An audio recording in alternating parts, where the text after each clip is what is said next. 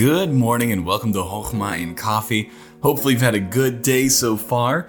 Now we are continuing our journey through the book of 1 John and I've enjoyed it. It's amazing to think we're already coming towards the end of chapter 4, but it's been so good. And we're in chapter 4 verse 19 today.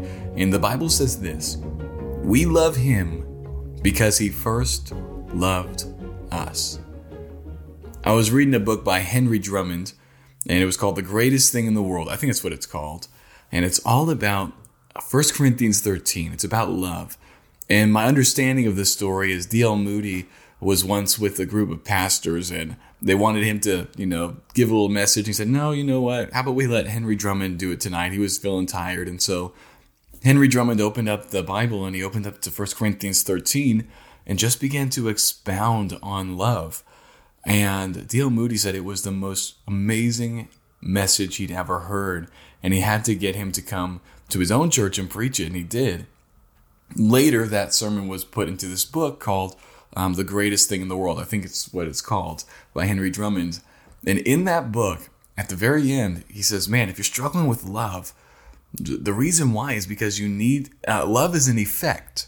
And what you need for love is the cause. And he says, do you want to know what the cause of love is? And he quoted this verse here, 1 John 4:19. We love him because he first loved us. And he said, if you want the effect, you must have the cause. You must know deeply Christ's love for us, because it is Christ's love for us. It is God's love for us in Christ that births our love for him and even our love for others. Friends, if you want to be somebody who loves like God loves, you must know that love. You must have experienced the love of God in Christ. And when I say experienced, I'm not just talking about warm fuzzies all over.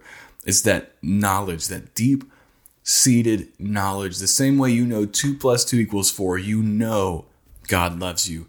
Based on his word, based on his truth, and based on his spirit, you know that there is a God and that this God loves you so much that he would give his only begotten Son for your salvation.